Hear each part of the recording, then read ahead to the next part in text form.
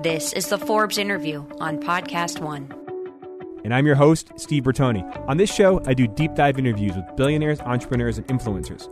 These are the faces you see on the cover of Forbes, and if they aren't on the cover, they easily could be. Welcome to the show. Today, I'm excited to have Vivek Ramaswamy, who, when he's not on the tennis courts, runs a biotech empire, including two publicly traded companies, Roivant and Exovant, and a whole pipeline of very cool, promising drugs. So, Vivek, thank you for coming in today. Absolutely. Thank you. My pleasure. Or actually, we're coming to you, so thank you for letting us in today. No, it's welcome to our offices. So what is exciting right now? I mean, you tell me a little bit about your business and what is kind of motivating you guys right now. So I started this company several years ago with the vision of making this expensive and time-consuming drug development process a little bit, or even hopefully a lot, more cost-effective and a lot more time-efficient. It's a $2 billion average number on the average cost of delivering a new drug to market. It takes over 10 years on average, and there's an incredibly high failure rate. And in my years, having observed the biotech industry, both as an investor and an outsider who's taken an interest in the drugs that do get developed and the outstanding innovation that has occurred in fields like cancer and other areas where biotech has made a difference, I felt that there was an opportunity to take those lessons and apply them to building a company that found a faster way to innovate and even a more capital efficient way to innovate. So that's where we started a few years ago. But today we find ourselves on the eve of the first fruits of that strategy now coming to the final stages of phase 3 clinical trials, for example, potential drug approvals to follow if we're successful. And that's really what the next 12 months hold in store for us. When we talk about innovation and kind of really speeding up the process, I think the whole new mantra of Silicon Valley, and I think it was Mark Zuckerberg's phrase, is to move fast and break things. But you're in biotech, you're making drugs. If you break things, people could die. So how do you speed up this process that is obviously very it's very important to people's lives. It can be very dangerous. It can be very helpful. It's also highly regulated. How do you speed up that process? So I think you hit on an important point, and I think in contrast to the way that Silicon Valley tech firms might seek to outright disrupt or break things, as sounds like Mark put it, I would say that innovation in the way of developing drugs needs to be incremental in nature, needs to go step by step, because I think the stakes for what we do are perhaps more significant than just developing the next application on a mobile device. This is really the kind of work that involves people putting their in some sense, lives on the line every day in clinical trials that firms like us conduct in order to determine whether drugs work or not. This is a serious business, and effectively impacting human health for often deadly diseases.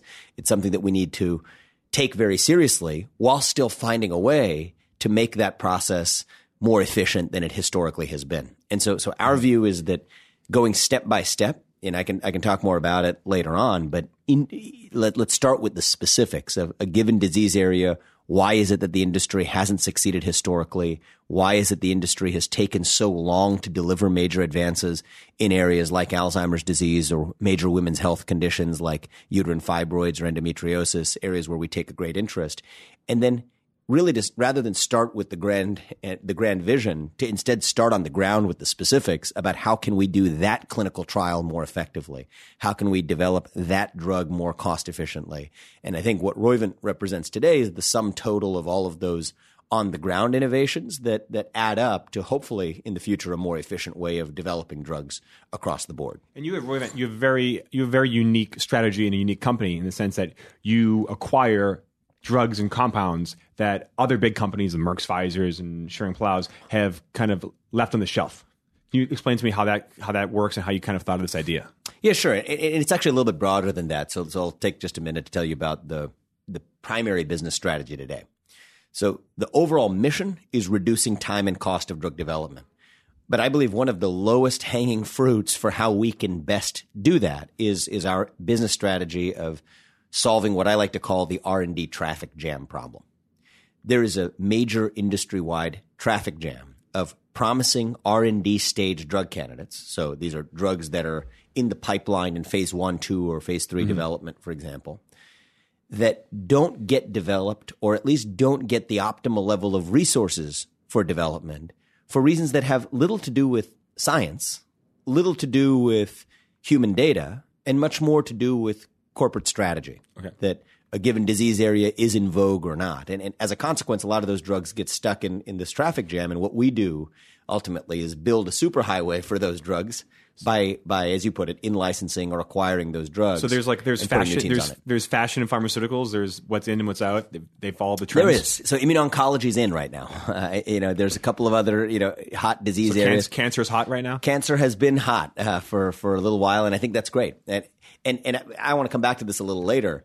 That, I believe, is a direct response to the support we've seen from the public, from government stakeholders, from payers, from FDA, a lot of the efforts that they've undertaken to give industry incentives to develop drugs in those areas. Over the last 10 years, the industry has responded in a big way. And cancer, and particularly immuno-oncology, the use of the immune system to fight cancer from within the body itself, this is a hot area where every company that's committed to that area is all in. Mm-hmm. But with a finite pool of resources, there's a lot of other areas where the pendulum has swung the other way. And especially as many major patented drugs are coming off patent, and there's a shrinking R&D budget at many of these companies, as you divert resources to areas like oncology or cancer research, that leaves a whole swath of other important areas that go unaddressed. And so part of our mission is to really pick up that slack and, importantly, provide a vehicle for those drugs to get to the finish line, and even get to the finish line more efficiently than they might have in the prior owner's hands. What diseases are you tackling, or which drugs are you kind of getting over the finish line, as you said? Sure. So, we've got major clinical trials at all phase of development in a number of areas. So the most prominent and best known is the Alzheimer's program, and more broadly, the dementia programs ongoing at Axovant. So Axovant's a company today that has multiple phase 2 and phase 3 and some phase 1 clinical trials going on across Alzheimer's disease and also Lewy body dementia patients. Mm-hmm. Lewy body dementia is not all well known, but that was Robin Williams' diagnosis on autopsy, for example. Then at my event, we're focused on women's health. So women's health is an area that, for reasons that continue to puzzle me, has really failed to see any major innovative advances outside of, say, breast cancer. So fields like endometriosis and uterine fibroids, we have a couple of phase 3 studies either underway or soon to start in those areas. We have a phase 3 program in prostate cancer starting later this year. And then we also have programs in rare diseases. So these are diseases that may be too rare, generally pediatric conditions affecting kids, sometimes fatal, that affect too many people to be on the radar of the large pharma companies, that we've taken a real interest at a business called Enzovant. And then we have a dermatology business, and for reasons I can bore you with another time, I think there is a real gap in innovation in the medical dermatology field. In contrast to aesthetics or focuses of the acne stuff. There's a whole aesthetics business that's a different story, but medical dermatology, I think, has been one of these gaps that has been left by the innovative pharma industry that we want to fill as well. One thing you mentioned is you feel that women's health has been neglected for years, which is, it seems odd, but it might make sense. Why is that? Is that because is the pharmaceutical company until recently been very male dominated? Because obviously it's half the population. There's a ton of women doctors in healthcare, and also everyone just has relationships with everybody. It's also more than half the population. More than half, yeah, exactly. So why has that been neglected? It seems both like as a passion and also as a moneymaker, like a great business. Yeah, so it's a good question. Historically, I think it has to do with some cultural reasons. And historically, women's health has not been one of the areas where pharmaceutical researchers have received great attention or pride of authorship for delivering new innovation. And if I was Rip Van Winkle 20 years ago and went to sleep and woke up today, it's the same mechanism of action that was in the early 90s or late 80s that effectively have been refurbished in some way for the last couple of decades, where there has been not a single major advance outside of areas like breast cancer, in areas like the two diseases I mentioned, endometriosis and uterine fibroids. Now, why is that, is your question? I think it's complicated. Does it have something to do? Does it bear some relationship to the fact that the CEOs and heads of R&D at nearly every major pharmaceutical company today is male? Perhaps. I think you could certainly talk to a lot of people, including even the CEO of Myovant, our company that's focused on women's health, Lynn Seeley, who would argue that the answer is probably yes. Yeah.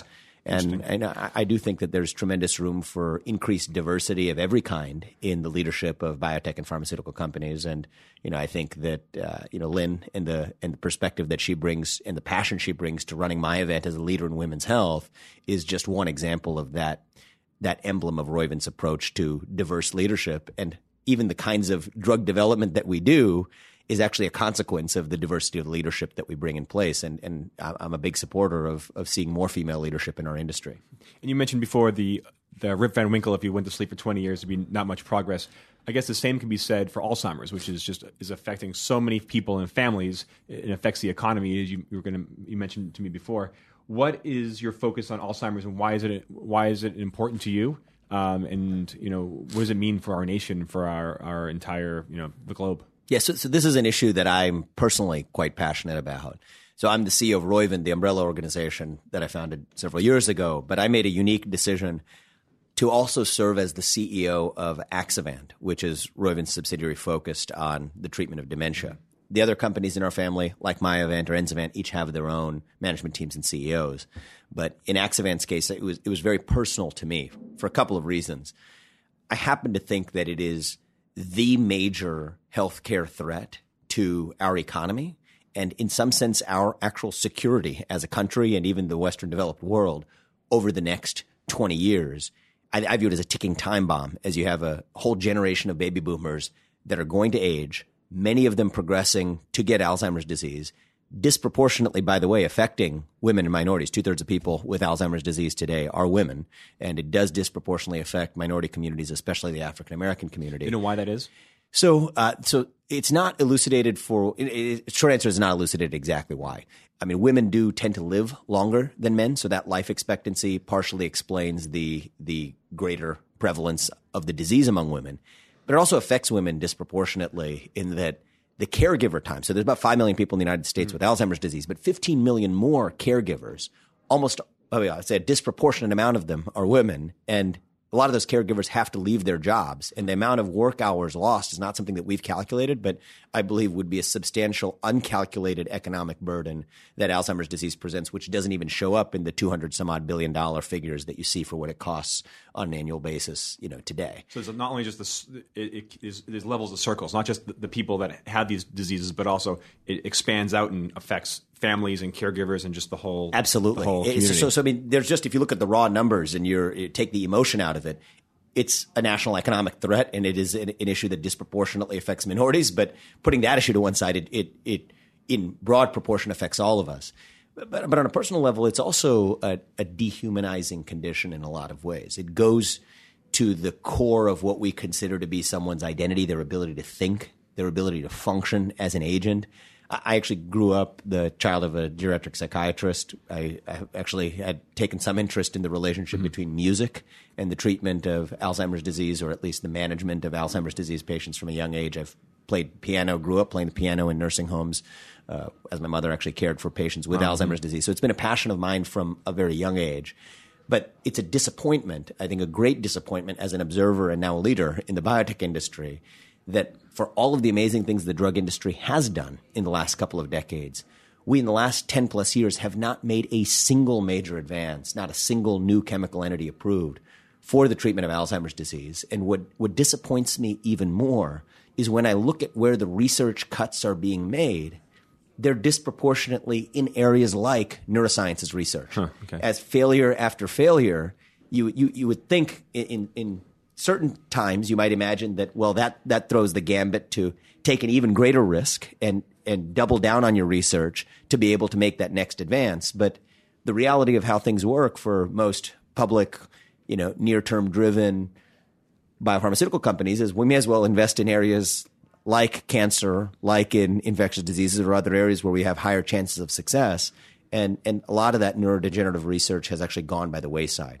So an organization like ours, this is where I really take a lot of personal pride and a lot of personal motivation to be able to make a difference in areas that may fall through the cracks in the broader capital allocation in R&D across the industry. So what do we need to do to really tackle Alzheimer's? I mean, you mentioned before, cancer and immunotherapy, and I know, Sean Parker, the billionaire philanthropist, has spent a ton of money kind of trying to on cancer, uniting Absolutely. all these people together. Joe getting Biden, sharing, for example, the level of voice, of investment, of attention that has gone into cancer research and immuno-oncology research in particular has been, I think is laudable. I'm in favor of it. Yes. To take nothing away from that. But I actually think there's an interesting point there. It is not a coincidence. So I'm going to share with you my point of view, Yeah. and others may disagree, but my point of view is that it is not a coincidence that the very areas where you have seen the greatest government support and receptiveness for both basic research as well as accelerated paths to get drugs to market, the greatest willingness to reward innovation, the greatest public support from both people in the political realm as well as in the philanthropic realm, also has correlated with some of the greatest private investments that have been made in oncology research, which in turn has correlated with the area where we've seen some of the major breakthroughs in terms of even cures now being delivered for diseases that were untreatable as recently as 10 or 15 years ago.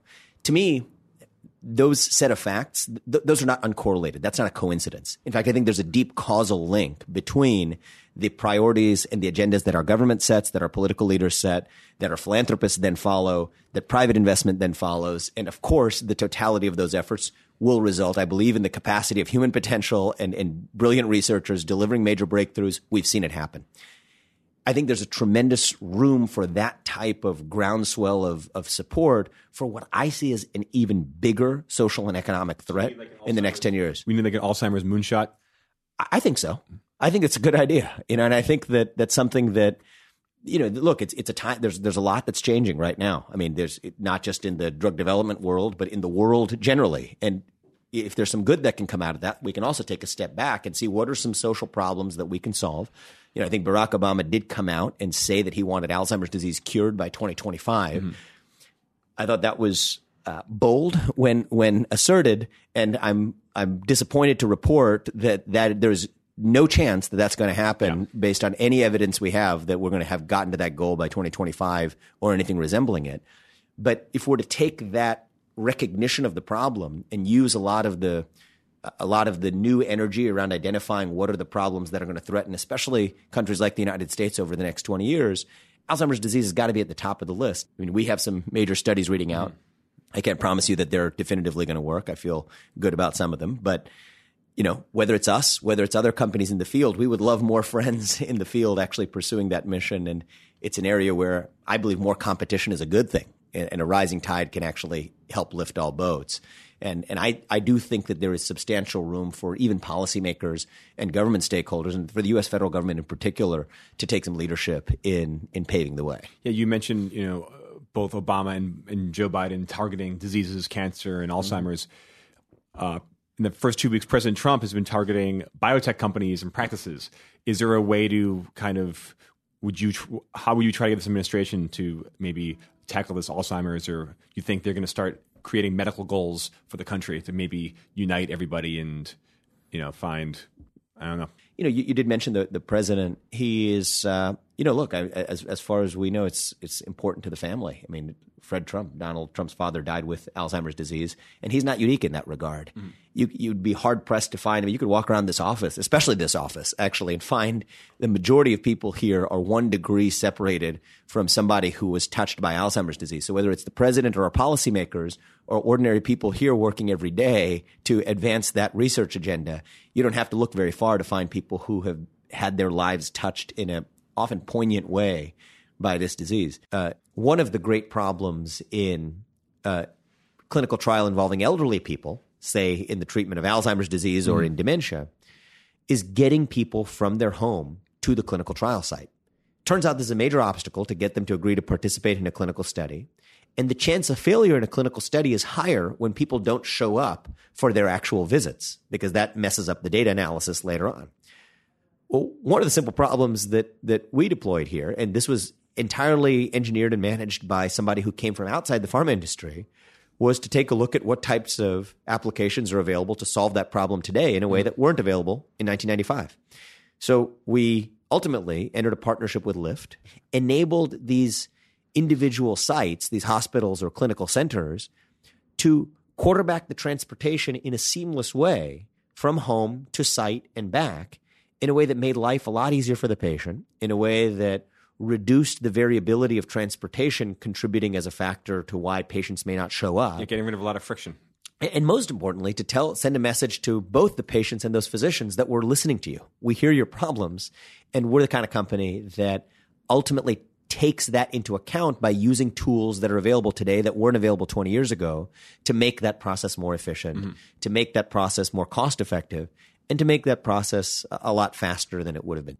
But I think that we need to harness a level of boldness to take on a challenge that pretty soon we're not going to be able to hide from. And I personally see it as an opportunity for right now to even present a unifying issue.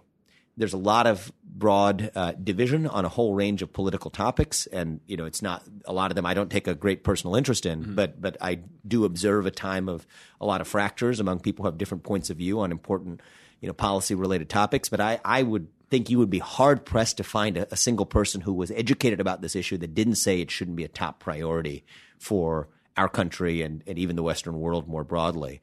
And I think that no time better than the present to not only seize an issue and tackle head-on a problem that could affect our country, over the next 20 years, but also to seize it in a way that could unify us behind a common cause that undoubtedly is worth advancing. And that cause is ultimately delivering major innovation as fast as we can to patients with Alzheimer's disease and other forms of dementia. We're going to take a quick commercial break. We'll be right back. Hey, it's Jordan Harbinger. For the last 10 years, I've successfully helped people build their self-confidence with my Art of Charm podcast. And now, along with Art of Charm, I'm hosting a new show. It's Podcast One's latest program, The Forbes List. On the show, we talk to the Forbes editors that curate their famous and respected lists, like self-made richest people, billionaires, and highest-paid athletes. We'll get behind-the-scenes insight and information that doesn't make the print cut. So please subscribe on iTunes to the Forbes List, and don't forget to rate us, review, and share. It's the semi-annual sale at Mattress Firm. For a limited time, get huge savings of up to $500 on our top-rated mattresses. We have more than 15 beds with over 4-star ratings on sale store-wide. Like our fan-favorite Serta Memory Foam Queen mattress, now just $397. You won't find this deal anywhere else. But hurry in, this sale ends Tuesday. Your budget stretches further at Mattress Firm. Restrictions apply. Valid at participating locations only. For offer details, visit mattressfirm.com/sale. And I want to talk to you a little bit about you as an entrepreneur and as a founder. I mean, people listening to the show would probably assume rightfully that you are a 30-year-old veteran of the pharmaceutical biotech industry, but you're not. How old are you? I'm 31. I had to think about that. Over the hill. Yeah. So you're 31 years old, and most of your peer group, like you said, it's Silicon Valley. I mean, a lot of founders are getting, and there's nothing wrong with this, but they're doing apps or social stuff. Or how did you get into this kind of big, thorny industry of biotech? Like, what? First of all, what motivated you? But what were the steps you took to get here? I mean, you don't hear many 31-year-olds that have 2 publicly traded companies, let alone in biotech. It's very rare. I want to hear how you got here. Yeah, sure. So, I mean, I've always been connected to the biosciences, life sciences from a younger age. I studied molecular biology at Harvard College. I thought I was going to become some type of scientist. We were in class together. You don't remember? That's right. Oh, yeah. That was you. Yeah, exactly. Okay. Got it. All right. I'm glad we sorted that out. I was in a lot of bio classes, and I thought, look, I was thinking about an MD path or an MD PhD path. I actually worked in the lab of Doug Melton. He's one of the leading embryonic stem cell research scientists at the time. Certainly was a pioneer in the area. And I'm sure if you talk to him, he would tell you that I was not the most adept student in the laboratory, certainly not with my hands. Okay, not a lab guy, right? Yeah, it turned out it wasn't a lab guy, but I was so fascinated by the questions that we were asking. And as a side note, he ended up becoming my thesis advisor on a topic in bioethics, the creation of human-animal chimeras. So these are sort of early stage cell combinations derived both from humans and from animals, and I investigated some of the ethical questions therein. Wow. In part because I found it really interesting, and in part because it's very sci-fi. It is. Okay. It was certainly at the time. It's become a more mainstream topic since then. Wow. But it was evidence of both my interest in some bioethical questions as well as how bad I was at actually doing experiments in the lab. So some combination of the two led to my interesting work. Are there any hybrids like floating around the office? If I open up the wrong door, is there going to be some sort of those are one of the trade secrets. So I'll have to keep that close to the vest. But we won't let you wander around the third floor because that's really where the hybrid dragon. That's where the guys have the tasers. Yes, exactly. Okay, yeah, very good. So we'll keep you up here. All right, but anyway, that was where I started and took a great interest in the power of basic research and the advances that could make that ultimately could get translated to real breakthroughs that could help millions of people. One of the things I found apart from my poor manual skill set as a lab rat was also the fact that the time horizons associated with making a given impact were much longer than my level of personal patience. Now, I actually admire the people who do go into that sort of research-based line of work, but I wanted to see whether, from a personal standpoint, I could derive fulfillment from finding a different and even more concentrated way of focusing on the delivery of major medical advances in drug development in particular, because that was my passion. So I went into biotech investing, and I focused near exclusively for 6-7 years on the biotech investment process. I joined a company that was focused on investing in a number of areas, but I focused my attention on the development of drugs and investing in companies that were delivering major innovative breakthroughs. I was very close as an investor to the revolution we've seen in hepatitis C drug development, now a widely cured disease. Was that a hedge fund? That was a hedge fund, yeah, exactly, here in New York. And I had joined there straight out of college, and by the time I left, it was one of the major strategies of the firm. When you make a bet on these, as a hedge fund investor, when you make a bet on a company or on a drug, how do you do it? Is it like a giant research project? Do you travel around? Like, how do you decide whether this is good or not, whether it's a promising investment or not? So I told you about my senior thesis in the lab of Doug Melton, a stem cell scientist before. But in some ways, the development of an investment thesis in biotech is not terribly different than my experience in writing an academic thesis in a very different setting.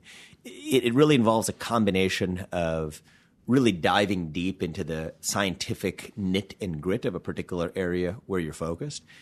I certainly was very close to the development of antiviral drugs across therapeutic areas, but especially in hepatitis C, which I mentioned earlier, focused a lot on some rare diseases that were under the radar, again, of some investors and even the pharma industry for a while.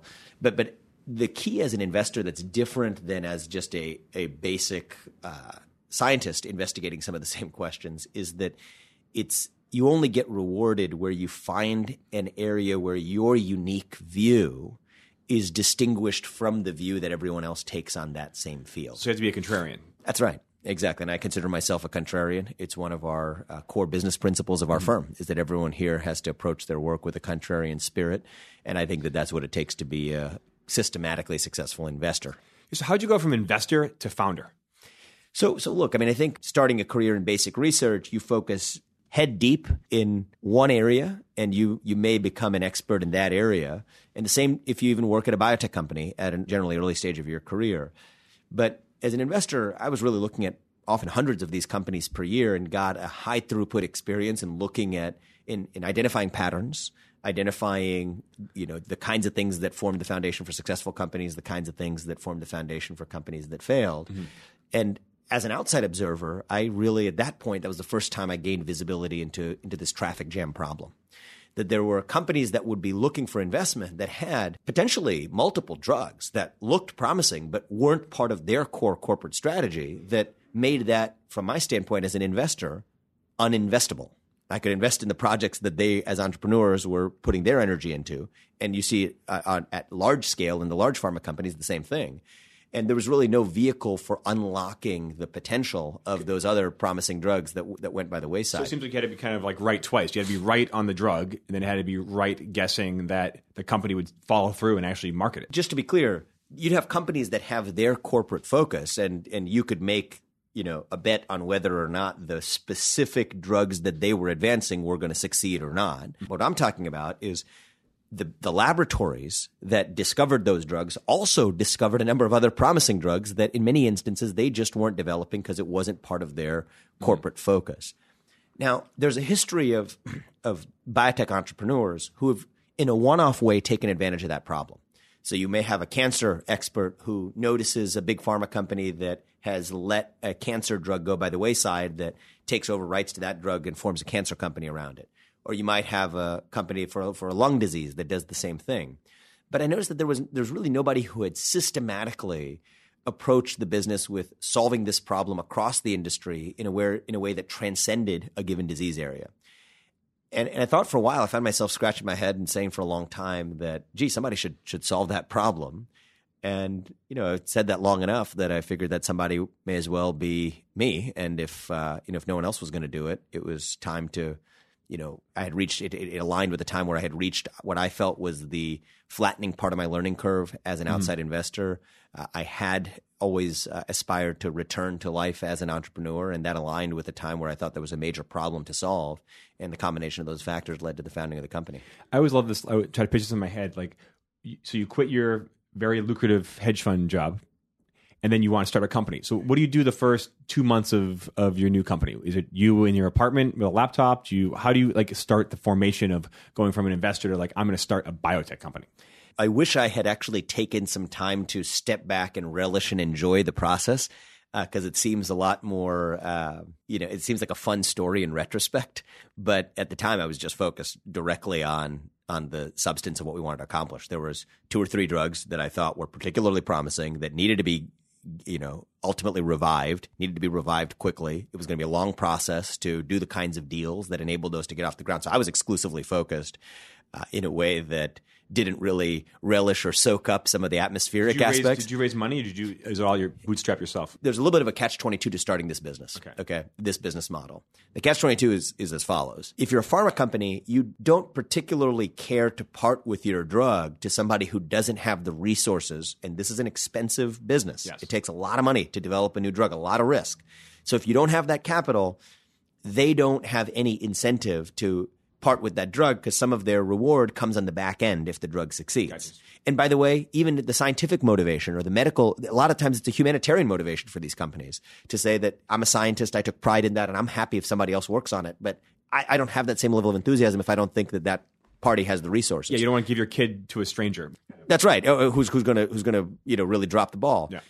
On the other hand, investors, predictably, don't care to invest in a biotech company that doesn't have a pipeline or any drug assets. And therein lies this catch-22. So one of the important parts of enabling this business to get off the ground was starting with a substantial capital base. And indeed, I did that in starting the firm. So we started with just under $100 million that really gave our pharmaceutical partners the level of confidence that we actually had the resources and also importantly the people. So there was a lot of experienced drug developers on the team, even starting from very early days of the company. Where'd the money come from? So I was fortunate to be backed by my former employer. They had the advantage of getting to know me for a number of years, and I guess they didn't think it was going to be a total disaster. So they backed me. They always write you off as a loss too, so that's good. Well, I'm not sure that would have gone over as well if that was their business plan. But anyhow, I was fortunate to have their backing. I had also developed a relationship with an interesting company. It's a company called Dexcel Pharma. It's in Israel. It's I think the second largest drug company in Israel next to Teva, but it's privately held, and they do a lot of interesting work. That they view the pharmaceutical industry from a different vantage point. They're largely a generics company, at least historically, and had seen a lot of the same issues that I had seen in pharma R&D. Again, it doesn't take rocket science and a lot of time observing the industry to observe this traffic jam issue. But they weren't set up to do innovative drug development either, no more than a hedge fund was. And those two backers, in addition to myself and some of my close friends, gave rise to the initial backing of the company. And that was enough certainly to get off the ground and pursue the first couple of drugs that we were going to add to our pipeline. And when you pursue drugs, what do you look for? I mean, you going to acquire a drug and bring it into the company. Are there certain red flags that you want to see happen before you identify them and kind of pull the trigger? Yes. So the red flags are the ones that rule them out, and we look for them. The green flags. Yeah, it's just a technical term here. The red flags versus the green flags. So the short answer is yes, of course. And apart from the basic scientific due diligence that any thoughtful pharmaceutical company would exercise before bringing in a drug, which we do here too, we make sure that the teams that are going to be responsible for working on the drug are an important part of that due diligence.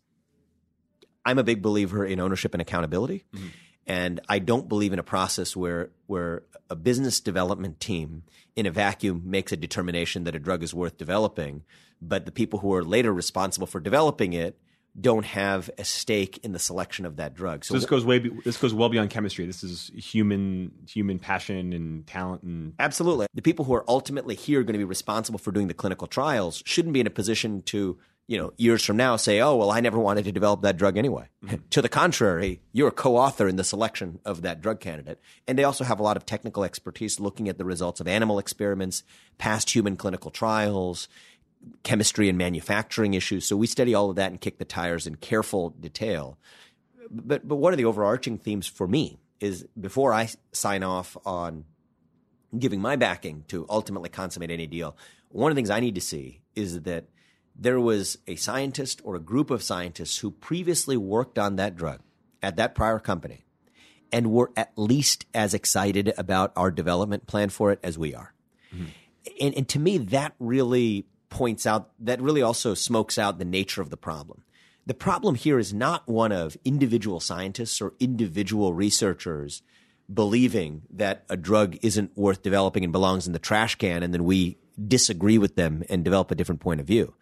I think that would be an uphill battle. Yeah. Maybe you'd find a diamond in the rough, but it'd be a large rough and a rare diamond.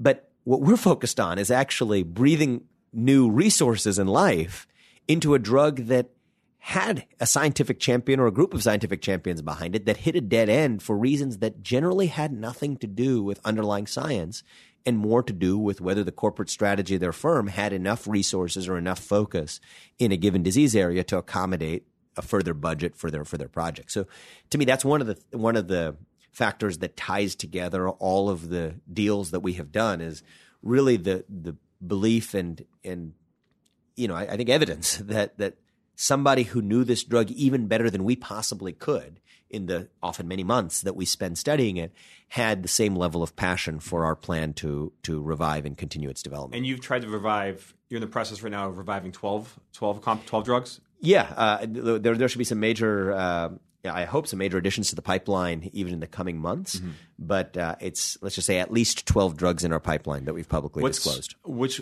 are a few close to maybe getting on the trial or close to coming onto the market? Have you any clear winners yet? So just to be crystal clear, all of the drugs are still in the human clinical trial process. Mm-hmm. None of them are approved for use and need to go through the FDA process to get there. So phase 3 trials are the final stage of the drug development process before filing for an FDA approval. Mm-hmm. So one of the areas where we're going to be filing, if successful in clinical trials for FDA approval, potentially in the next year, is going to be for our drug in the treatment of Alzheimer's disease. Mm-hmm. Now, there is a major phase 3 clinical trial to read out. That's going to be in the third quarter of this year, as I've said publicly before. And if that's successful, that would form the basis for one of our first major filings for approval in the Roivant family. We also have a therapy that came out of partnership with Duke University. Mm-hmm. This is the one I was alluding to earlier. Treats a condition that affects a very small number of children, but it's basically a deadly condition. And we have what we believe could be a potentially transformative, even life-saving therapy for these kids. What's the condition? It's a condition called complete de George syndrome. These kids are basically, among other things, born without a thymus. And there's a novel biologic therapy. What's thymus? I was falling asleep in your Harvard class. Yeah, exactly. We can go into much. Let's just say governs the immune system in important ways. And suffice it to say that, again, this is not yet approved for use, but it did come out of some groundbreaking research out of Duke University where we have a separate collaboration. And that's a drug where we've said we may be filing for approval next year if we think that the data continues to support that. Yeah. And then in my event, for example, we also have recently announced the start of a phase 3 study in uterine fibroids. So these are some of the drugs that are in late stages, sort of in that final phase 3 stage of development. We have a number of other drugs that are in phase 2 as well. In the scheme of the whole drug development process, relatively late stage. But that's a flavor of how we like to approach the building of our pipeline, is drugs that have generally proven themselves in some way in earlier stage clinical trials, in animal work, even before they entered clinical trials. And that's where our organization, I believe, excels, is not in the basic discovery of new molecules in the lab. Yeah. Where I actually think there's a lot of outstanding work that goes on both within the industry and beyond the industry. But in some sense, there's so much outstanding work that goes on there and not enough infrastructure to actually develop those drugs through human clinical trials, that's the main gap that we're filling as an organization. And you have two publicly traded companies. Yeah, and just to be clear, so two publicly traded companies are part of the Roivant organization or the Roivant family of companies. So those are Axovant and Myovant. Yeah. So they're trading on the market, but you don't have any drugs on the market yet. Not yet. And so how does that work? Because I know the stock prices have always, in biotech in general, are always whipping around, super volatile. How do you manage the company and the trials and the stock price, which is so live or die on basically how these drugs turn out? Right. So to me, the easiest way to think about, be it a public company or a private company, but the gaining of capital to back valuable projects is ultimately let it be driven by the fundamentals. The fundamentals in drug development are what's clinical data? What do the clinical data say? What do the scientific data say? What are the timelines and the costs associated with a particular project that needs to get to approval? Investors can form a view on what the chance of success is on their analysis of those data sets, and there's a commercial potential for every drug. And that really, in my experience, both as an investor and also observing the way that we interact with investors today, I think those fundamentals ultimately drive the value, be it in public markets or in private markets. Do you try to ignore the stock price? Do you check in Google Finance every 4 seconds, hit and refresh on the computer? It's not my style, but I think look, it's a public company CEO. You have an important part of your job is to make sure that external stakeholders understand in a transparent way what's happening at the firm, and continuing to understand their perspectives is part of the job, but I would say is a relatively small part compared to actually the management of the company, which in some sense is the most important part of every day of work for myself and the rest of the senior management team. And talking about biotech in general and the need for innovation and strong talent and minds, and always trying to shaking it up and bringing new talent. How do you recruit talent? And more importantly, if I was looking to get into the biotech space, but maybe I don't have a PhD or any lab experience, what could I do? But you took all those biology classes. So, I know that might have been a lie. I was actually I was actually a bartender, but it's close. Okay, got it. Different kind of chemistry. But what would you like? Is there room for people that don't have high scientific experience to jump into biotech? So I guess I'd answer that question in 2 ways in terms of how I think about recruiting talent. So, one important track, and both of these, there's parts of recruiting that are no different than any other biotech or pharma company. Finding competent people to do the jobs required to develop a drug, that goes without saying. You need people with expertise in animal studies, expertise in manufacturing, expertise in human clinical trials, supply chain management, all of that. Okay, put that to one side. Yeah. But what's unique to our approach? I'd say there's 2 things that are perhaps distinctive. The first is actually recruiting people from the pharmaceutical industry itself.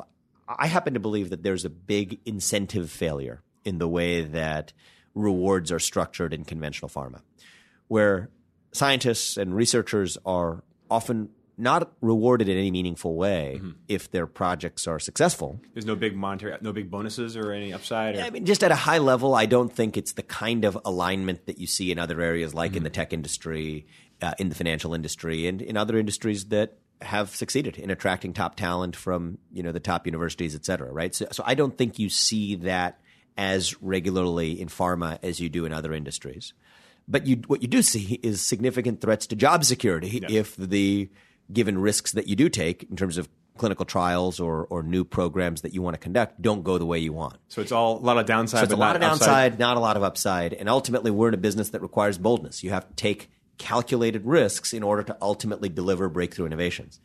So for the track of recruiting people from the pharma industry, I'm a big believer in the alignment of incentives. And that's a big part of why Roivant is organized the way it is, that you have small groups of these drugs organized not in one command and control central company, from Roivant to the lower level staff at detached levels of the organization, but instead organized as a family of these small entrepreneurial organizations. Axovant, Myovant, Enzovant, Dermavant, a new one soon to launch, each of which is a small entrepreneurial biotech in its own right, each of which has their own management teams and employees that can have their upside, even in tangible terms, in terms of compensation, tied to the success of their projects by, for example, getting equity in their individual companies. So that way they really participate with the owners of the business in the success of the risks that they take, while at the same time knowing it's part of this larger family of organizations that you're not going to be penalized if you took a calculated rational risk to test whether a drug worked or not. That's part of what the scientific process is all about. And you're not going to be penalized, but to the contrary, rewarded.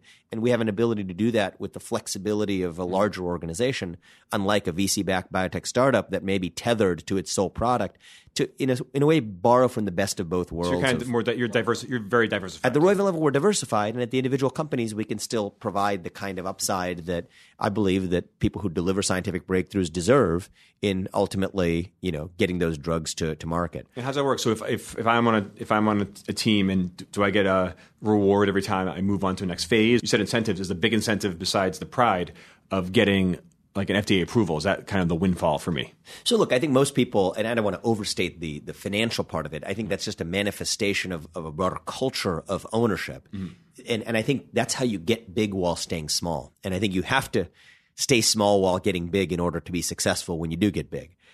So think about it, for example, really simply, the people who work at Axovant and Myovant, et cetera, at Enzovant, identify themselves as working at those companies. They understand it's part of the broader Roivant family and have a close cultural tie to the Roivant organization. But their equity compensation is generally from the company where they work, at Axovant, at Myovant, at Enzovant, et cetera, in a way that if those drugs succeed, and those are calculated risks that organization is taking, they actually participate in that upside, in contrast to if they worked at a large multinational, conventional conglomerate, large pharma. They're many steps removed from the success or failure of the broad behemoth firm as a whole. I see, yeah. So that's one specific example. You could have a win, but the other team could have a loss, and that kind of wipes everything out. This way, you can see direct ownership and direct results from what you do to what comes out at the end of the day. Exactly, and I want to emphasize again, it's not just the financial part of that, but that is emblematic of the broader feeling of a culture of ownership and accountability for the projects that are close to you, rather than feeling many steps separated from the success of the distant multinational parent company behemoth. Okay, so that's on the recruiting track from pharma. I see. Another distinctive aspect, the second distinctive aspect of our recruiting philosophy, is a firm belief that we as an industry have not done a good enough job of recruiting talent from other industries. And I actually believe that fresh perspectives from outside of the pharmaceutical business can make a positive difference in pharma R&D and eventually in the process of launching commercial products in a very new and innovative way. We've had a lot of experience with this in the early going. I'm a big believer in putting in work settings people who have made their entire careers in the pharmaceutical industry, side by side with the kinds of folks who might have gone and worked in Silicon Valley or in Wall Street, or may in some cases even be straight out of college. We were one of the few, if only, pharma companies that I'm aware of that had campus recruiting programs at Harvard and MIT this past year. We're expanding that at scale in the coming year. And to really tap into talent pools that may not in a million years have thought they were going to go work for a biopharmaceutical company, but today are able to have an impact, I believe, in a more serious way and in a way that's socially desirable, by the way, in the delivery of new innovative medicines, rather than, constructing a financial product that can be marketed to a particular type of fund or developing a mobile application, all of which may be valuable things, but results in not enough of those people focusing on problems and advancing the state of science and medical care. I'm taking so much of your time. I appreciate it. Anything else you want to hit on? Or look, I think that I'm pleased that you want to, come here and think our business is interesting enough that you'd want to interview me. But ultimately, our major contributions to society will be measured in terms of the new medicines we actually deliver. And to be clear, we haven't done that yet. We've only been around for a couple of years, but I think the time that I consider our real accomplishments to be counted as true accomplishments will be when we deliver the first, the second, and hopefully the many more to follow, new drug candidates that ultimately are approved medicines that actually make a difference to patients. And so, look, while I'm telling you about my vision of the company and how it got founded because you're asking me about it, ultimately, I actually don't think I don't think financing events or even the starting of business operation is really what measures our ultimate result. Our ultimate result will be measured in the impact that we have on human lives, hopefully millions of human lives, once we get a drug approved. And it's really then that I'd love to come back and revisit and have a conversation with you, because until then, this is all still just a plan at the early stages of being executed. Well, so your first drug gets approved. How do you guys celebrate? Let's expand our operation and find a way to reinvest in the next one. Give me a fun answer. Come on. No, we have a very serious culture here. I think maybe to the point of complaint, but it's not I don't think you see ping pong tables and bean bags in novel workstations when you walk around here. Well, I haven't been on the third floor yet. So that's right. But that's where the hybrid human animals live. So we won't take you down there today. Vivek, thanks so much for talking to us. This has been great. Appreciate it. Thank you. That's it for this episode of The Forbes Interview. I'm Steve Bertoni. If you'd like to reach us, email us at interview@podcastone.com. Thanks for listening. Hey guys, David Smalley here, reminding you to check out Dogma Debate on the Podcast One app, iTunes, and basically everywhere else you could possibly hear a podcast. Dogma Debate is basically a way for you to peek in on conversations you've always wondered about. Say a hardcore anti-gay preacher meets an atheist who knows the Bible like the back of his hand, or a far-left social justice warrior meets a different kind of liberal who doesn't want to join in on the riots. On Dogma Debate, I talk to people who completely disagree with me, and I let them tell me why they think I'm wrong, why I should be on their team, and why they take such an extreme stance. And sometimes you'll just hear me hanging out with like-minded people and laughing during segments like Republicans Say the Darndest Things or Fact Check Yo Mama. It all happens on Dogma Debate, right here on Podcast One. It's the semi-annual sale at Mattress Firm. For a limited time, get huge savings of up to $500 on our top-rated mattresses. We have more than 15 beds with over 4-star ratings on sale store-wide. Like our fan-favorite Serta Memory Foam Queen mattress, now just $397. You won't find this deal anywhere else. But hurry in, this sale ends Tuesday. Your budget stretches further at Mattress Firm. Restrictions apply. Valid at participating locations only. For offer details, visit mattressfirm.com/sale. At the border, I'm Ed Donahue with an AP News Minute. At the roundtable discussion today in San Antonio, Texas, President Trump heard something he said he'd never heard before about life along the border. Many people are dying, and the danger of living here, unless you know exactly what you're doing, is tremendous. This is Texas Lieutenant Governor Dan Patrick. Where are the people in Washington to stand up for these children, these women, these senior citizens? Where are they? Bring them down.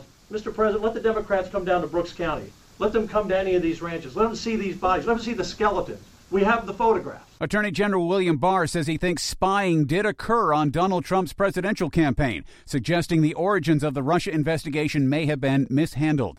Scientists released the first image ever made of a black hole, revealing a fiery ring of gravity-twisted light swirling around the edge of the abyss. One scientist said, "Science fiction has become science fact." I'm Ed Donahue.